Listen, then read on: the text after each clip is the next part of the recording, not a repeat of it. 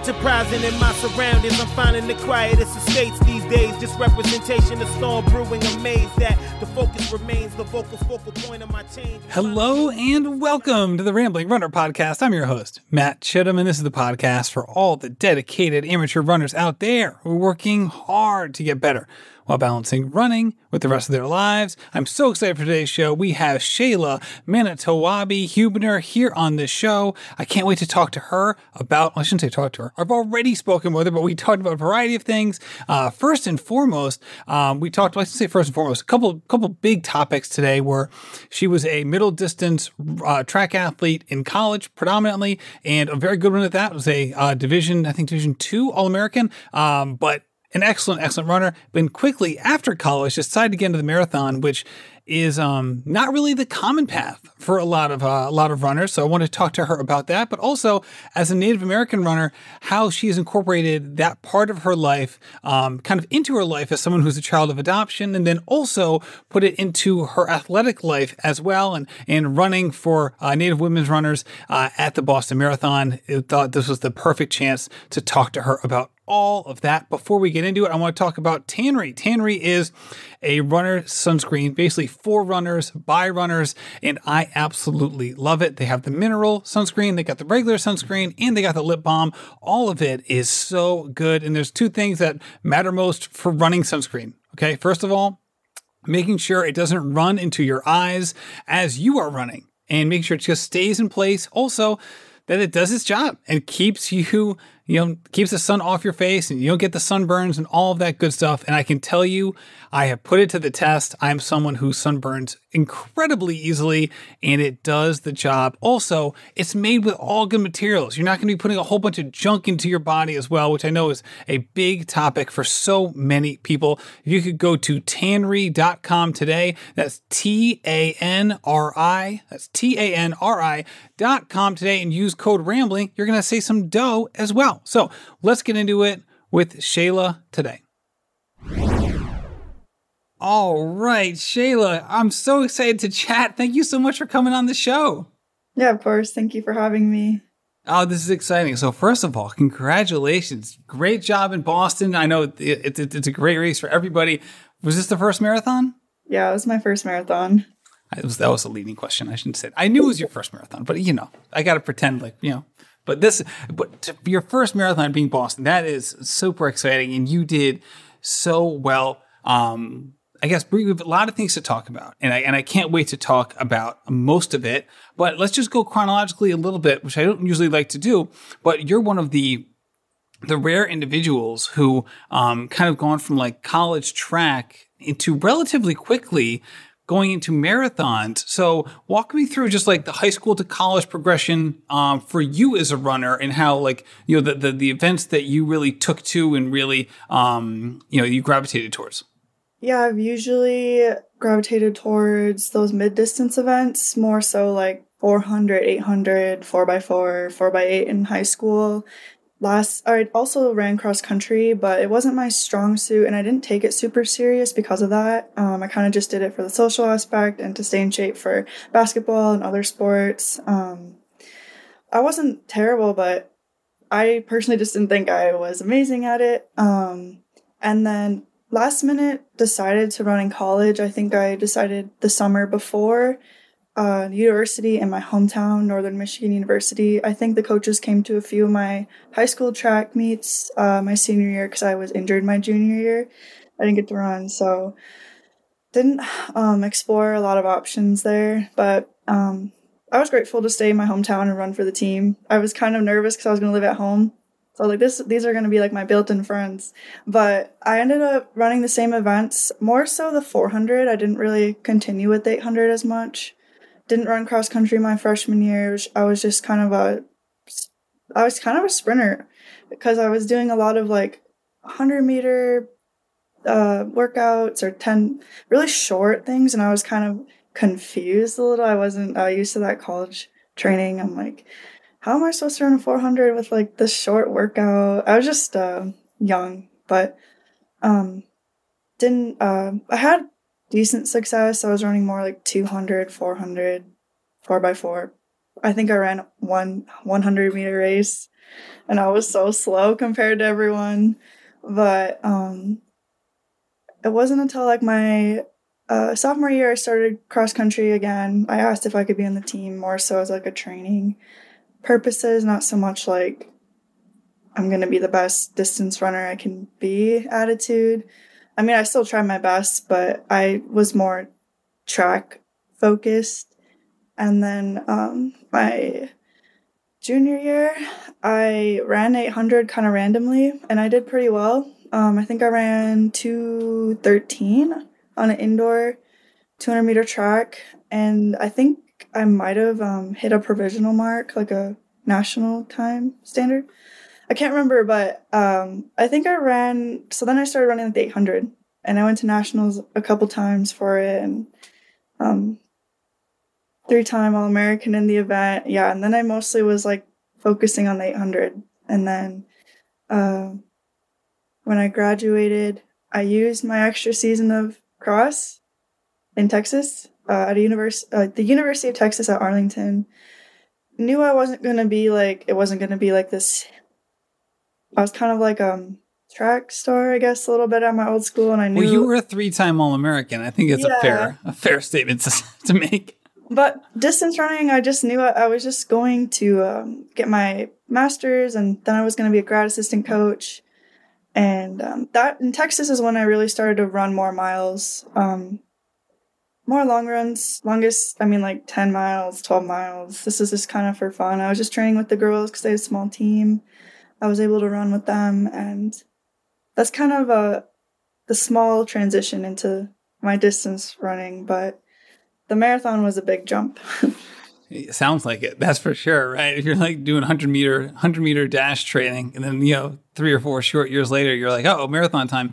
Well, let's talk about that because it's the college track experience. I think is especially for not that you went to like It's, we're not talking like the Big 12, right? Like you didn't like you were in the SEC, you were in the Big 12, so it's a little bit smaller scale, but still equally impressive and equally fantastic. And that's the thing about track is where it's like it's such an interesting sport because it's so time based. Where like obviously if you go to a big school, like it's nice to have like the competition, the facilities, but like ultimately your time is your time.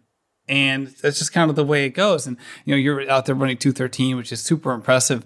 When you were going through that experience of like, all right, you don't even participate as a junior because you're hurt. It's your senior year and you just kind of like stumble into college track in a way. And then all of a sudden it becomes this major thing where you're an All-American and so on and so forth. What was the motivation for you to keep, pushing and driving hard? Because, and people who haven't been college athletes may not know this, like it's hard to be a college athlete because there's so many constraints on your time, especially for someone like you, like who's doing a sport in the spring and the fall. You might say, oh, well, what about the winter? But like the winter and spring sports, just like the winter and fall sports, they overlap. So if you're doing a spring and a fall sport, there's not a lot of time in between them either. And a lot of time that's just like the extra term break. So what was it like for you in terms of, stumbling into college track and then ultimately pursuing it with the level you did? And what were some of the choices that you made along the road? I think it was just like this innate drive to be competitive and always push myself to my potential or my limits just to see what I could do. So I didn't really have too much trouble in that aspect, just kind of staying motivated. My freshman year was kind of like let's see how this goes. And then when I was I broke the 400 record a couple times and as a freshman and. Oh, what times? I'm sorry. That was my event. So like I can actually like make like, I actually put it into some level of context. I think so in high school I ran like a 57 and it was so close to the college record, so I'm like, I'm gonna try for this because I'm so close. And I ended up running, I think I ran 56 something my freshman year, 56.06 or something. And I didn't end up breaking that again until my very last race. I ran 55.7. Oh wow, that's flying. So when I broke that record, it was kind of okay. Well, what else can I do? And I was looking at like national marks, so that kind of became my goal. Like I want to try to go to nationals or for the 400, and that never happened because I ended up getting more into 800. But Yeah, it was just kind of like my lifestyle, I guess. Like I really liked the grind. Like I liked uh, working hard at practice, staying late hours in the library, sleeping at home, like getting up, doing it again was just something I enjoyed. So when that was all over, it was definitely a hard transition. I can imagine, right? Because like post college, like there's just like adult track meets just really aren't a thing. Yeah. Right. They just aren't. There's some out there, but it's not like the thing you're going to find a lot of people doing. It's a very, very niche sport. Whereas obviously with road running, no matter the length, like that's just much more popular, much more accessible, and so on and so forth. So as you are looking at, post college, staying active and potentially continuing to pursue a sport that you love in running, what were some of the things that you were even thinking about in terms of your level of engagement with the sport moving forward? At first when I was done with all my education, I took a break like this summer. I kind of just was running for fun, or I was thinking about what can I get into next, like CrossFit, like long distance running. I don't know. I was just because I can see CrossFit like being a thing, right? You're coming from the 400, Yeah. 800, like you've done like basically HIIT workouts for years at that point. Maybe not like with kettlebells, but like just from a sprinting standpoint. Yeah, I was just like, what is going to be next for me? And I kind of just rested a while. I moved to Utah, and I was just adjusting to this transition of post college life, athlete life. And I was itching for something, and then I seen the Native women running Boston opportunity, and many people were asking me like, "Oh, are you gonna run a marathon, or when are you gonna run a marathon?" I'm like, "I'm not gonna run a marathon. Like, I'm not interested in that. I don't think you hadn't even run like a mile in competition, right? Yeah. I mean, you shouldn't say it because you've done cross country, but like, I'm still thinking about the track. Sorry. Yeah, no, I was just like, no. I kept telling people like, "Oh, I want to run a marathon eventually," crossed off like the bucket list, but not for a couple of years. But when I seen this opportunity, it just something was just kind of telling me to apply for it and go for it. Just I guess the bigger like purpose of it and where I'm at with like reclaiming my identity, I guess. All right, let's talk about that. I think I would also refresh people's minds if they haven't done it. We have had a conversation with Sam Noyce, who is also part of this program with Shayla. If you've listened to that podcast, some of this may sound familiar in a second. If you haven't, you'll listen to that episode too, because Sam is also, just like Shayla, an extraordinary person and athlete. So let's go through the timeline first, because I think that's the part that I had to like double check, because I was like, this is such a quick turnaround. So when did you kind of find out about it, and ultimately like put your application in and find out? Because I think this is the thing that can be a little startling for people when they find out what the actual timeline and turnaround was. Yeah, it was 8 weeks before the Boston Marathon. So I also applied like pretty last minute. I was like one of those people that turns in the application like a minute before it's due, kind of, because I was just I can relate to that. Yeah, I was kind of I can relate to that. Well, you got to experience that firsthand with me, us like basically trying to like nail down a time for this podcast. Like that's exactly how I go about things too. Yeah. And some of the questions, they were like, what does running mean to you? Like, how are you involved in your community? Like, what's your running like? What's your running been? Can you run a marathon like within these, or do you think you'll be able to within the next 8 weeks or whatever? And I had gotten back into running a little bit. I think I had like 2 or 3 weeks of consistent mileage, like 30-mile weeks. Nothing extreme, but so I probably trained like 10-ish weeks, 10 and a half weeks for Boston. Now, before you said something just a couple minutes ago that I definitely wanted to explore, and that was you talked about part of the reason that you wanted to do this was not simply like, hey, marathon bucket list, why not do Boston, right? Like who doesn't want to run Boston if you're interested in marathoning, but just kind of the reclaiming your cultural identity piece. Take me back. Like when you say that, let's go all the way back in terms of like, when you say reclaim, I guess when was it not part of your life, or when was it lost in your life? And then we can kind of proceed forward. Yeah. So when I was really young, I was 3, I was adopted by my maternal grandparents. So they're non-native. And it wasn't like a horrible experience or anything. Like my grandparents told me and one of my sisters that were native, and they made it an effort to engage us in our culture, like language, powwow. We were given our names and our colors by a medicine man. And my grandma did a lot. Joined Title VI, I believe it's called now, with the school. Wasn't as engaged during high school years because I was really into sports in school. When I went to college, it was kind of, I wanted to be more involved, and I would volunteer for Native American Student Association, always help out with the powwows. I wasn't dancing. I wasn't really a part of the student group, but I would always make it a priority to volunteer for the fundraising events and everything and help out when I could, because sports track was a big part of my identity. So you're just kind of like on the periphery of it. Yeah.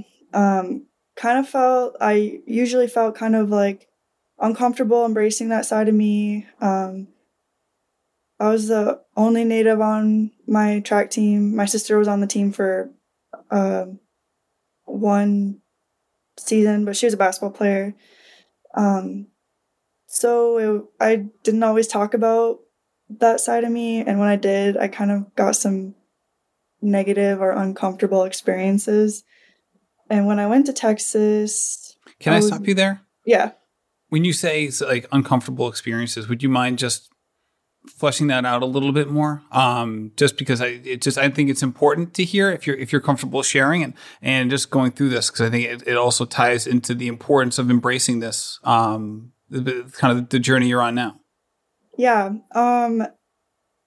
Like I have no hard feelings because I just don't like to want to say anything bad or in a negative or make something sound bad, because people just don't really understand the history. But if I would say something like, oh, I'm going to go to the powwow after this, or I need to leave early because I have the powwow I'm helping. I remember one of my teammates kind of did like a war cry, and it was just really awkward. And I was like, yeah, like I didn't even correct her or anything. Like, you just don't do that, because I was just so uncomfortable. I was like shocked. Or sometimes just maybe another person be like, oh, I have Native ancestry like way back. And I mean, that's not super problematic or like super offensive, but still like I can't really relate, or like I just don't know why you'd tell me that, I guess. Or like I don't know. Just sort of those uncomfortable experiences. And then just within myself, like I didn't feel comfortable just like talking about that. Or like I remember my dad, he got diagnosed with cancer, and just telling my coach like, hey, I need to go see my dad, like I don't know like how long he's gonna be around and stuff. And it's just they were always like really understanding and in that aspect. But it was just different because it's like I grew up with my grandparents, and that's what everyone knew. And then I don't know, it's like, why do you live with your grandparents, or where's your mom, or where's your dad? Right, so it's all kind of tied into each other. Yeah. But I was thinking about this morning, like my event coach, when I was breaking some records, he was asking me like, do you want me to use your full name? Like, and I was kind of like, it doesn't matter, whatever's easier. But he was like, no, like, I think we should use your full name, like kind of embracing like all who I am. I was just like, in the moment, I was like, okay, whatever. But now looking back, I'm like, I'm really happy that he suggested that and wanted to do that for me. Yeah, let's talk about that, right? Because it's so interesting, because you've someone who, you're super successful from a college athlete standpoint, right? You're literally breaking records. And yet at the same time, like, you're not quite embracing parts of your life that you obviously, listening to you now, like you did kind of want to embrace, but maybe not to the level you felt comfortable in the moment.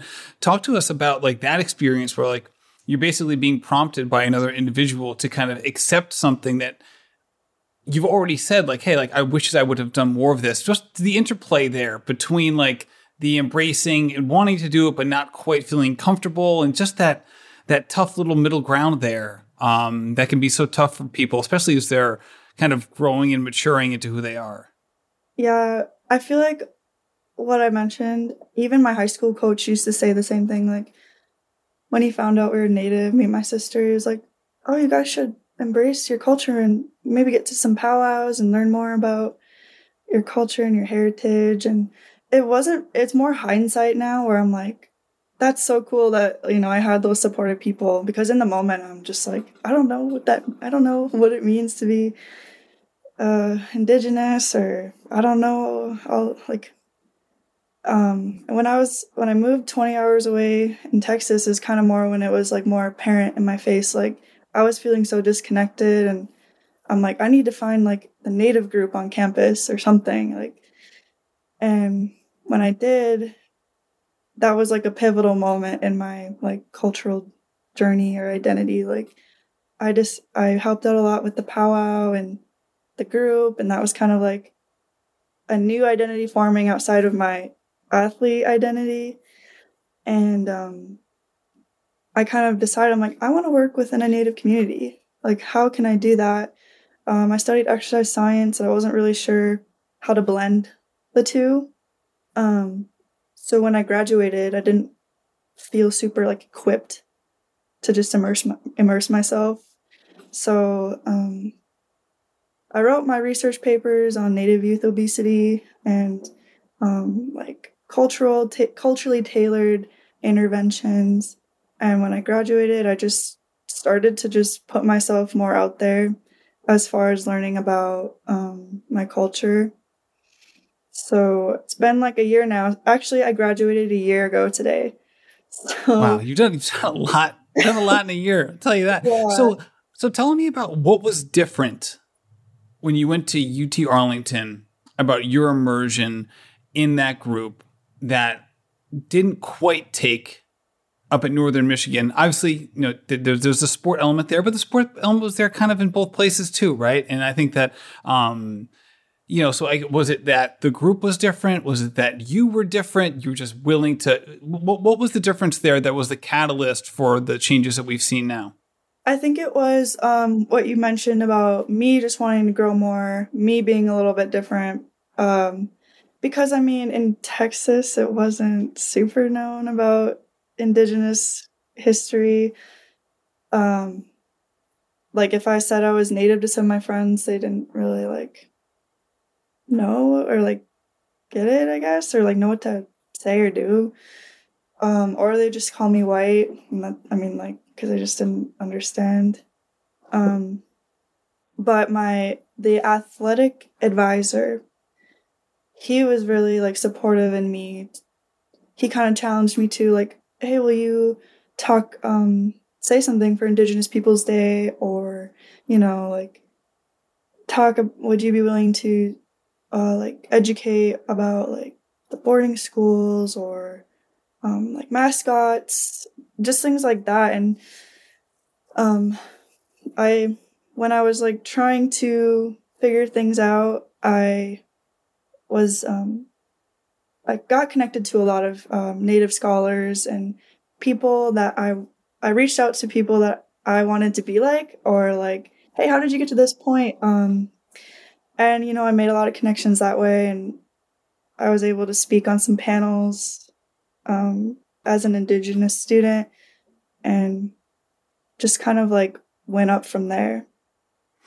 Now, as an adopted child, how did you connect with if you connected with a very particular Native heritage or community, while you may have had like some family lineage, it wasn't necessarily part of your upbringing? Yeah. So my band or tribe is in Canada. It's called Wik-Wemikong Unceded Territory, and we're Anishinaabe people. So in Michigan, there's a lot of Anishinaabe people. So that helped a lot. But since being in Texas and Utah, they're very different natives there, and not necessarily like Anishinaabe culture ways. But we're still like I'm still like welcomed, and I still participate in ceremony or other events. And so I actually went to I call it Wiki for short, in 2018 for the first time. So my grandma, my maternal grandma, and my aunt and my sister, we went to Wiki, spent a couple of days there for the annual cultural festival. It's like a 3-day powwow, and haven't been able to go back since COVID and stuff, but I'm really hoping I get to go this year. My aunt who brought me there, she just passed a couple days ago, so I'm really disappointed. Sorry. I'm really bummed because I was hoping. I kept talking like, "Hey, we're gonna go back again, like when everything's open." So I was kind of worried about making the trip, but I feel like now it's like I should just go. All right, so let's fast forward to 2 months ago, right? So all of a sudden you're thinking about, all right, am I going to do the marathon? Am I not? Native Women's Running puts out their post, kind of like a call to action. If you're into this, come let us know. What was kind of the final decision point for you in terms of like, hey, this is actually something that I want to pursue this year? It was a mix between me wanting to connect my like cultural identity and also like my innate drive to be like competitive and push myself and see what I'm capable of. It was kind of that like combination of, because it was so soon, I was like, I'm not gonna run like a world record in the marathon. Like, I'm sorry, I'm going to skip to the last page here. Shayla, you ran incredibly well. We'll talk about that in a second. Yeah. I don't want you to get away with saying that you had such a low bar to clear. You ran very, very well. So we'll talk about that later. But I can't let you get away with that for a second. I knew from the get go. I'm like, there's no pressure. This is just going to be a growing, learning experience for me, like personally, culturally, physically, spiritually, mentally, just across the board. Yeah, absolutely. All right. So 8 weeks out, you get the okay, I'm doing it. How did that change your life from a training point perspective? And now you're in a position where you've now married the two things that you said at UT that you were like kind of not sure how to marry these two things in terms of like embracing the cultural identity piece and from a professional perspective, not just personal, and the athletic piece, which obviously that was your form of study. So all of a sudden, these things are now smashed together. You're doing it. How did it change your life during those 2 months of training and just representing what you were doing? It brought me a lot closer to my community, even though I'm 2,000 miles away. Like I mentioned, Wiki's in Canada. And just also the social media aspect is how I found Native women running. And just that piece, like they would see a run or they would see something, an article, and there are a lot of people really supportive, people I didn't know. And I was just really surprised. And I got really close to some of my cousins there, and I would ask for help or guidance, or hey, I decided I want to run in prayer. And then I asked my cousin, like, what's the most appropriate way for me to do this? I want to run for this, like, and she told me what I should do before I run. And my thoughts changed a little bit during my training, like during long runs. Sometimes it wasn't always just like, hit the mileage or worrying about my pace. It was more like, why am I doing this? I thought a lot about like my purpose of why I decided to do this, and that always kind of kept me grounded and kept my training going strong. Just kind of being like the inspiration for other Indigenous runners, women, men, or even the youth, especially, was kind of my focus. Yeah, and it seemed like you went very quickly from someone who was kind of like searching for people to be like and either mentors or just guideposts along the way to all of a sudden like you're in that position potentially for other people, people that are younger than you, maybe even some people who are older than you, who are looking at you as doing something that they would want to do someday. So how did you reflect on the fact that like, hey, like, that all of a sudden you're potentially doing these things for others where just a few short years ago, or even maybe a few short months ago, you were looking for those same kinds of people and trying to figure it all out yourself. Yeah, it feels like a full circle moment, kind of. It was in the end of 2020. I actually found a Native woman runner. Her name's Jordan Marie Daniels. Mm-hmm. Do you know her? Yep, she's been on the show a couple times. She's great. Yeah, so she's the one that really like inspired me to kind of search more into my running, my heritage, how I can kind of blend the two. And yeah, what is it? 2022. So almost 2 years later, I'm more connected on that journey. It's gonna probably be like a lifelong journey, but it's like a full circle. Like, wow, I can't believe this has all happened within the past couple of years. Yeah, I think the last time she was on the show, it was actually part of our Rambling Runner Virtual Summit. So it was part of that. And then we recorded it and we put it out as a podcast like a month later.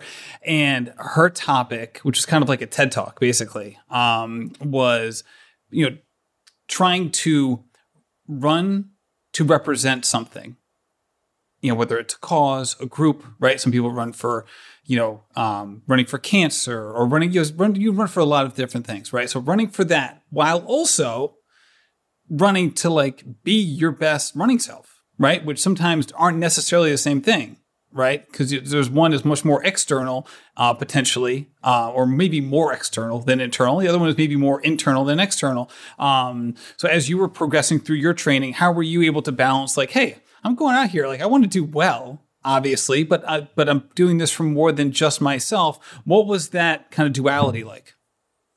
I feel like it was a pretty what's the word, like healthy mix. If there was ever, I never really stressed about my time.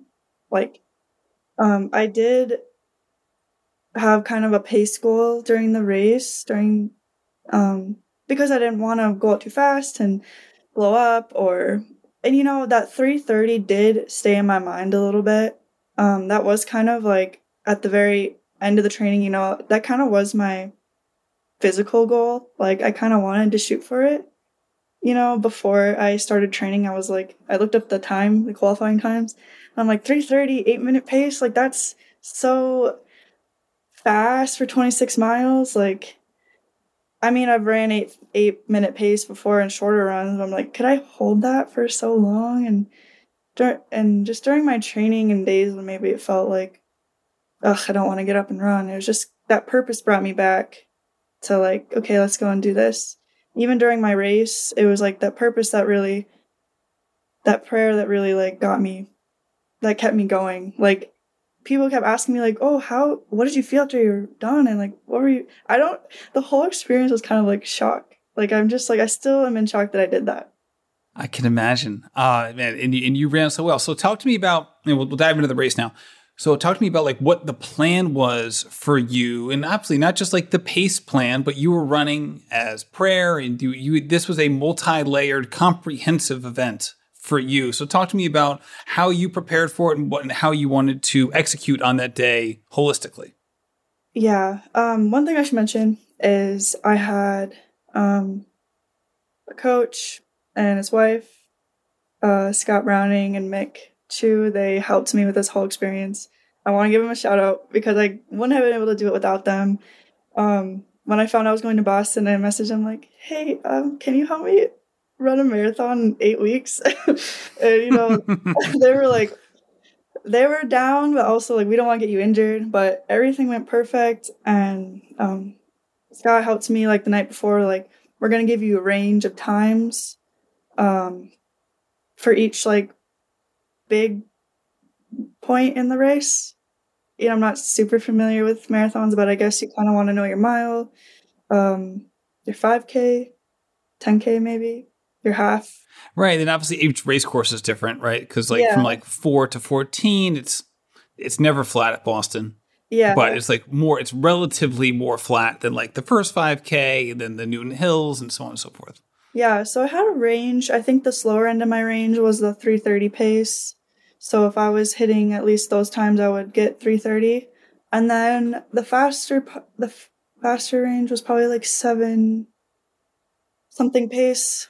I don't completely remember, but I wrote them all on my arm. And because it was like wave 4, I was weaving a little bit. Right. We should say because you're in that program, it's kind of like you're with like the charity group runners, which is a great spot to be. But obviously for someone who's shooting for 3:30, that's not exactly the crowd that you normally would be in. Yeah, I remember looking up at one of the points in the beginning of the race, and all I saw was like people, the whole street, just heads, just runners. It's like one of those like iconic pictures of the Boston Marathon. Yeah, I'm like, how am I supposed to get through? Or like I don't know. But I wasn't stressing too much. But I did add some mileage. So like when I look at my watch, it'd be like 5K, and I'd look at my pace range. I'm like, okay, I'm good. And then the 5K mark would be like down the road. I'm like, oh shoot, like I don't know. There were some moments of like a little bit of panic, maybe because I kind of wanted to stay on that range. So I'm like, oh no, am I on pace? Am I off pace? But I kept reminding myself, like, just relax. Like, you're not really just only doing this for like a time. So, yeah. All right. So, let's talk about the prayer part of it. All right. So so we talked about the time, and obviously like you did run well. You did, as I mentioned in the intro, people have already heard, like you did qualify for Boston to run Boston again, which is, we don't ever know how the window is going to play out, but you're kind of in that mix, potentially run Boston again, which is exciting. So from a pacing perspective, obviously it worked out, even with the being farther in the group than you normally would be. However, like that's not the whole story here. So talk to me about what the plan was from a prayer perspective and how you were able to execute that aspect of it. Yeah. So when I woke up on race day, I was kind of feeling like a little off, like maybe a little sickness or little sinuses. So even from the first get-go, I'm like, okay, this is going to be way more than physical. Just because I'm kind of already feeling physically off a little bit. I'm going to really, really have to tap into my spiritual, mental, and emotional parts of me. I made a tobacco tie in the morning, put the prayers. I ended up pinning it on my shirt on the left side, smudged before the race, and put some cedar in my racing shoes. And I wanted to pray for healing. I know a lot of different runners prayed for different things, and I just wanted to pray for healing during the Boston because I feel like healing is so powerful and just goes a long way. And I feel like I'm kind of on my healing journey too, and I wanted to acknowledge that, not just for myself, but also like for all my relations. All right. So you say you're praying for healing. Was it directed at certain people or for certain people at different stages of the race? Was it more just from a general healing perspective, or how would you go about executing those prayer vibes as you're going? Yeah, I did write down names of some people before the race for specific reasons. Someone was sober or healing or going through their adoption or their reconnecting. There were some specific people and things I prayed for, and then I also just took it from a general approach and thought about like how far we've come as a people and just prayed for all my relations. So not just people, but like the earth and just like, we're still here. I wanted to pray for that as well. And even people who aren't here, like my grandparents or my father. And I just wanted to acknowledge them too with my run. Well, you ran incredibly well. I love the video of like you in the last quarter mile. Like you are flying. Like, obviously, like you got the track background, so you always have a little bit left, and you always got that kick. It'd probably be there for the rest of your life, frankly. But obviously, you were feeling pretty good as well because you don't look like someone who's kicking who looks like they're on their last legs. Like you actually look pretty fresh. It was an astonishing video to watch. So you ran incredibly well. So congratulations. But we can't get out of here until we talk about Billy Mills. So he is one of the best runners in American history. One of the most decorated runners in American history. Not just what he's done, what he did throughout his whole life, but also in the Olympics as well. And somebody who you've experienced on a not just a running perspective. So if you wouldn't mind, giving a little intro in terms of like what your intro was to Billy Mills and his legacy, just as a complete person, and what you've been doing recently associated with that. Yeah, so Billy Mills has a nonprofit organization called Running Strong for American Indian Youth, and every year they give out 10,000 grants to youth, Indigenous youth who want to make a difference in their community. So he's kind of passing down like what he's done, wanting to keep it going, even when he's no longer Earthside. So I ended up applying to start a Native youth running program because I kind of wanted to take what I've learned, what I wish I would have had growing up, and be able to provide that for youth. Let them know that they're safe and it's okay to embrace who they are, incorporate the culture with running. And I ended up getting awarded a grant. So there's 10 Dream Starters, and we go to an academy kind of just to learn about how to communicate our dreams. They give us tips, and we get to meet Billy. And that was just, I'm really grateful I got to meet and learn from him, and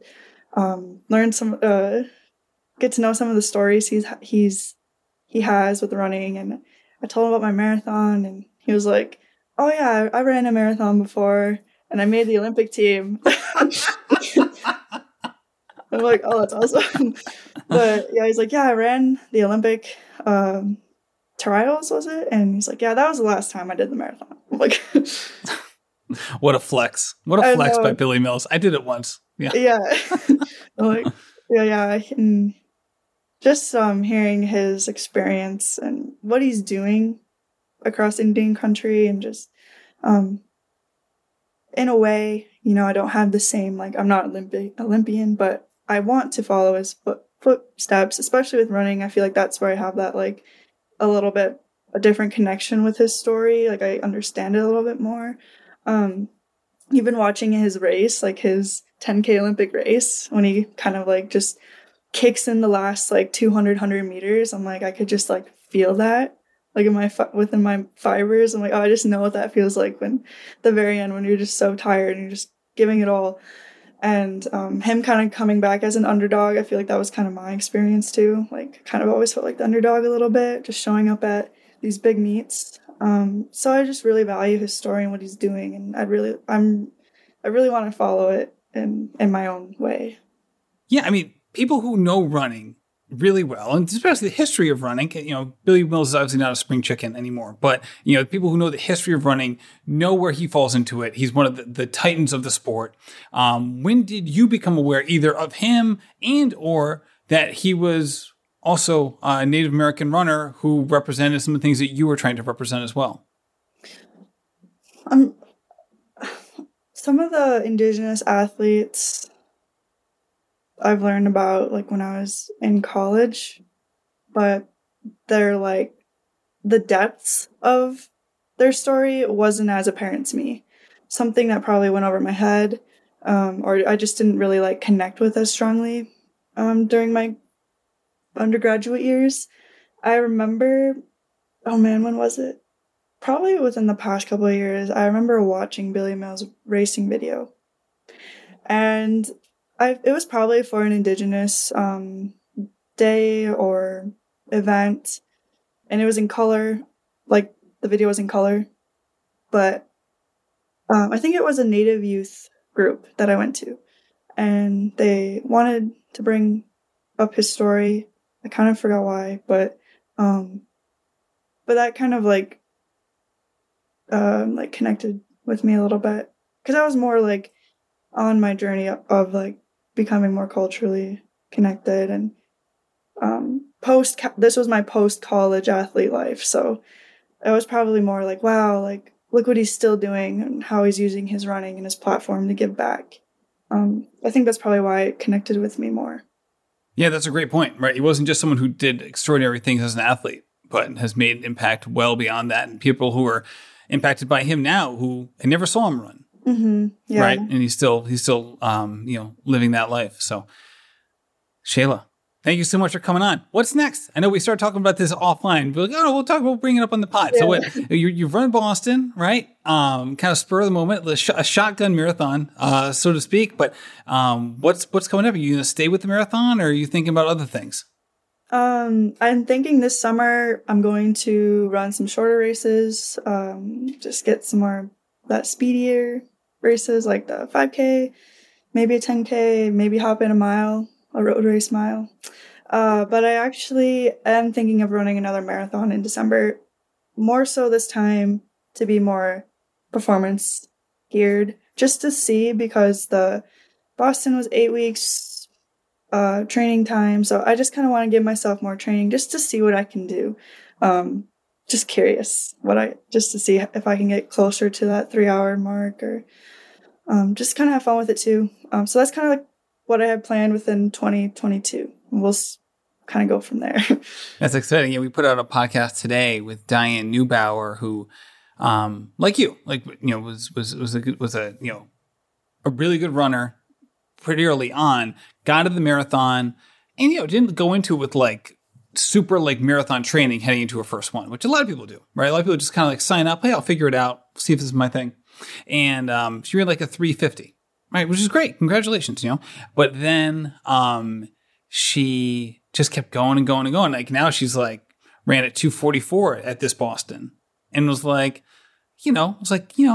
my training was better than a 2:44. I'm excited to get faster than that. You know what I mean? You just kind of like keep going down. It was a fun podcast to talk to her about, because it was a fun conversation to have, because it like showed like this constant improvement, because like we all want to improve, and obviously certain people are born with certain genetic gifts, and you're a college track All-American, so you got plenty of running gifts. So it'll be exciting to see where it takes you and all of that. So Shayla, thank you so much for coming on the show and sharing your journey.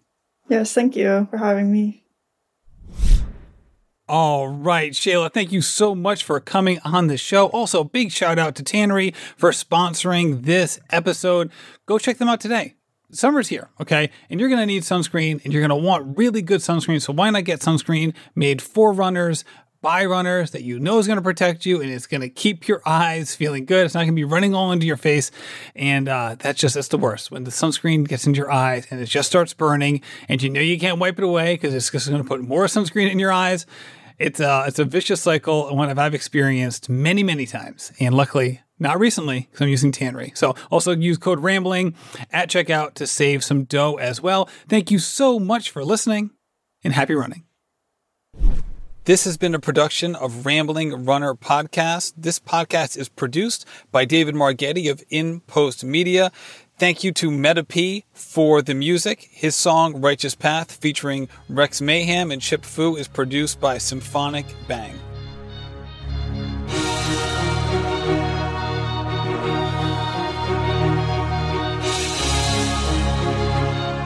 Yeah.